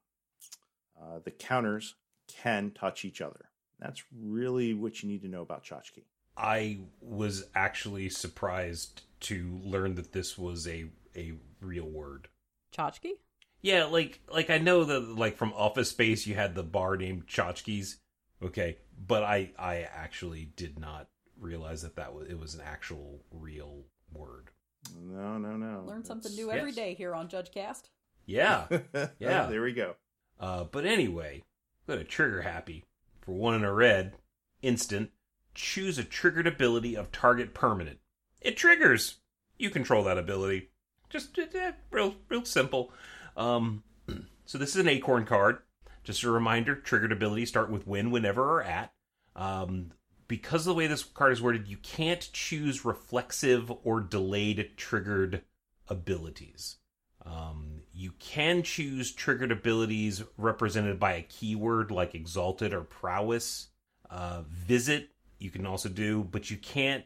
Visit is also a triggered ability, but Prize isn't. Remember we said earlier that Prize, even though it was kind of phrased like an ability, was actually part of resolving the Visit ability. Putting a dice on a Saga counter is not a triggered ability. So you can't, like, up dice on Saga counters that way. Neither is switching from day or night. Those aren't triggers. Okay, triggers win, whenever, at. If a triggered ability is triggered with if a triggered ability is triggered with this spell, okay, you get to ignore the triggering event. Like, whenever a creature dies, do X. You don't actually need a creature to die for this instance to trigger. Okay, you get to ignore the setup for the trigger. Okay. However, some triggers have intervening if clauses. Okay, we talk about intervening if clauses a lot, and if you choose one of these triggers with Trigger Happy, you're not going to be trigger happy, potentially. So, because even though it'll still go on the stack, it's going to check the validity of the intervening if clause when it goes to resolve. For example, I've got a Phyrexian missionary out on the battlefield that has a triggered ability that says whenever Phyrexian missionary enters the battlefield, if it was kicked, return target creature you control from your graveyard to its owner's hand. Okay, I can use Trigger Happy to make that trigger happen. I get to ignore the when Phyrexian missionary enters the battlefield part of the trigger and put that trigger on the stack. But when we go to resolve it, that intervening if clause is going to say, hey, was I kicked? And the answer to that is, no, you weren't. So then the ability is going to be removed from the stack. So you are trigger sad. And no getting clever out there just because this is an unset and taking that Phyrexian missionary and like kicking it on the way to the ground. We absolutely do Still not want to work. put. We do not want to put it in any sort of position. Yes. Okay, because you control the trigger, you get to choose any targets, you get to choose any modes if it's a modal trigger, and you're responsible for any costs that you got to pay as part of the resolution. Okay. All right. Last card. Excited? Excited. Our last card is Wicker Picker. For 3, it's an artifact. I have to It's say a Wicker Picker upper. I have to say that so carefully. Enunciation is hard. Say it quicker. It's Say an quicker, artifact Wicker Picker. creature Scarecrow Guest. It's a 2/3. Creature spells you cast have Sticker Kicker, which means you may pay an additional 1 as you cast a creature spell. If you do, you get a ticket. Then you may put a sticker on it. And this is eternal. All right. An optional additional cost that you may pay as you cast a creature spell. If you do, you get a ticket, and you may choose to put a sticker on the creature spell. This is while paying the cost, so it's like the last thing done before it's considered cast. Cool. Any triggered abilities that trigger whenever you cast a spell with certain qualities will see the spell with the sticker. However, you are putting the sticker on after we check legality of casting the spell, so you can't use a name change to get around something like Meddling Mage. And you can't cast an adventure card as an adventure and get it. If you were deciding to announce the Sticker Kicker, you have to have already decided to cast the spell as a creature. And you only get to kick it once. If a creature spell has Kicker or Multi-Kicker or any other ability that checks to see if it was kicked, that ability is linked to its own Kicker or Multi-Kicker cost. You can't sneak a Sticker Kicker in there to get those effects, but cards that care if other cards are kicked, like Elfheim Druid, will see it as a kicked spell. You said kicker so many times. This sounds like one of those exercises they make kids do when they're like, when they have like speech impediments, you know, when they're like learning to enunciate really specifically, like she sells seashells by the seashore. It reminds me of the Tweedlebeetle chapter from Fox and Socks. Oh, I haven't thought about that in forever. Right? But it's like if the Wicker Picker is kickered with a sticker, then it's just Unless you're quicker, I wouldn't snicker. I just wish the two of you would stop bickering. Hey, that's never gonna happen. No. absolutely not. All right. That's the end. I think that's that on that. I survived. You survived! That's a long one. Yeah. So, yeah, this is the long. So, what are y'all's thoughts on the set? I'm really not much of an unset person. Like, it's cute, it's just not really my thing, but blessings to those who love it. I think it's really neat in concept. And I love the art for this set. I always really enjoy, I don't know, space-themed stuff, so. Okay. What do you think? What do I think? Yeah. All right. So, small disclosure. Hi, I am your head judge for Magic 30's Unfinity event. Amazing. I get to set a record. I get to head judge the largest draft ever. That's single draft. 400 people drafting at one time in one pod. What? Wait. At least I think that's the way it works. What? In Yes. one pod? Yes, you will never get a good look at that pack that you opened because you won't see those cards again. Amazing. Yes. I I have love the questions. set. I know you have questions. I don't have answers. Welcome to Magic 30. Here's the deal. I think it's brilliant. I think it's a lot of fun. If I were to rate it on a scale, I would put it just under Unstable. I think I liked Unstable a little bit more. The pros to it, I think the sticker concept is neat. I'm not in love with how it executes a little bit. I think all of the attraction ideas, a lot of them are very clever. I love the creatures. I love the puns. I love the interaction back and forth. The clowns are just great. They're hilarious. They're everything you want a clown to be and nothing you don't want it to be. Wait, now that raises a lot of questions. Well, no, there are a lot of people out there with clown phobia. I was going to say, what do you think I want clowns to be? because they made them robots, they kind of softened them a little bit, I think. You haven't seen Killer Clowns from Outer Space, then? No, it's okay. I have, right. in fact. You have? Why, I don't know, but I do remember having seen that.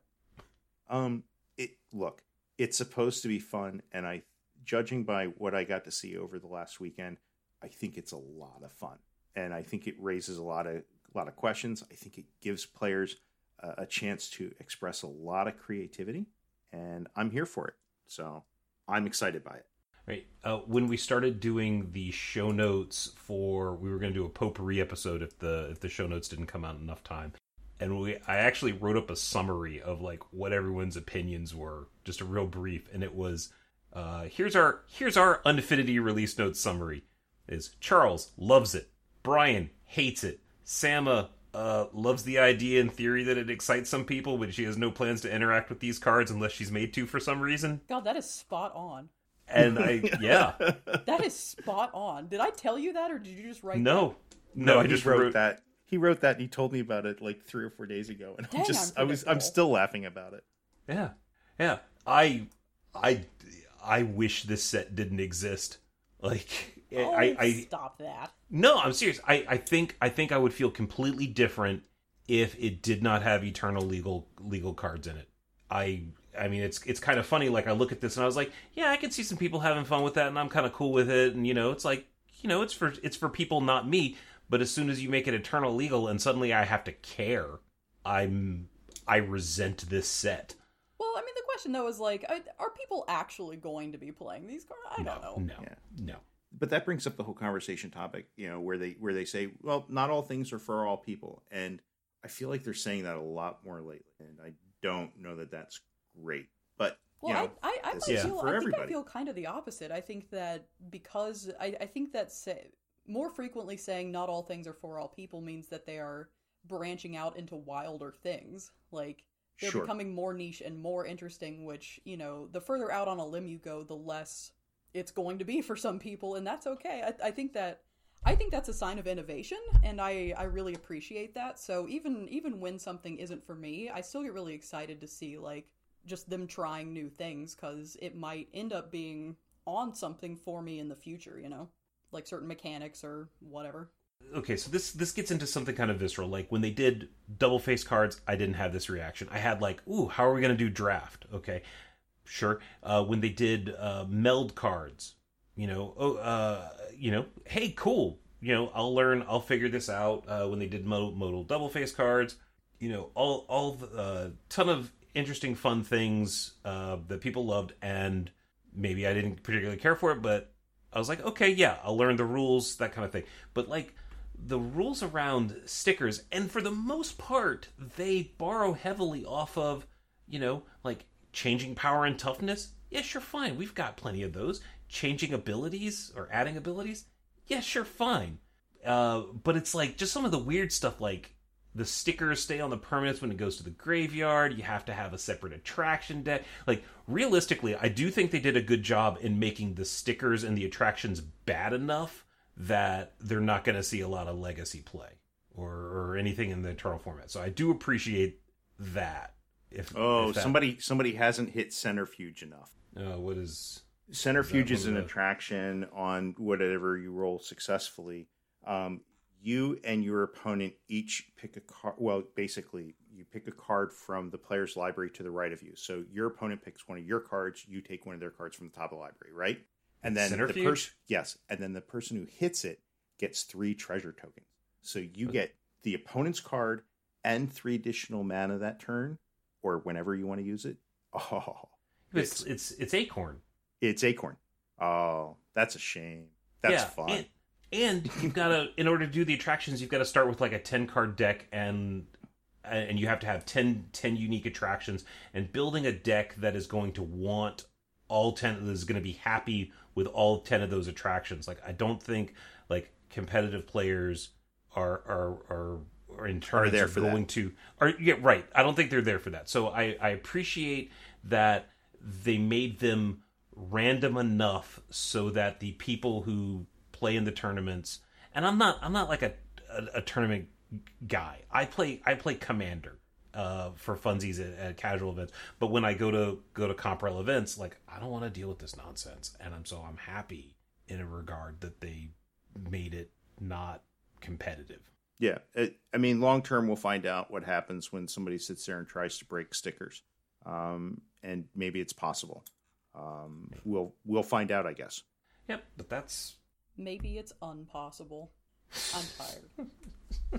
I wanted to immediately say that's unfunny, but that's not nice, and it's not true. That was funny. I like that. Unpossible. No, that was It's actually pretty impossible. true. It was not that funny. No. Anyway. It was good. It was That's good. that's also a Simpsons episode, isn't it? That's unpossible. Me make mistakes. That's God, unpossible. I think it is, isn't it? Yeah. I I'm don't smart. watch The Simpsons. SMRT. Yes, absolutely. Oh, Lord. Join All us right, next week, friends. where all we do is talk about Simpsons episode stuff. I will not be joining for that. All right, that's our episode. Join us next time when we talk about... Actually, are we going to do potpourri next time? Our potpourri nonsense episode? Maybe. Sure. Anyway, join us next time when we pick a topic. Until then, you can send us an email at judgecast@gmail.com or like us on Facebook or follow us on Twitter @judgecast. Till next time, I'm Samantha Har, and I keep it unfun. And I'm Charles Feather, and I keep it unfair. That feels really bad. And I'm Brian Prilliman, and I target die rolls with some unmagic.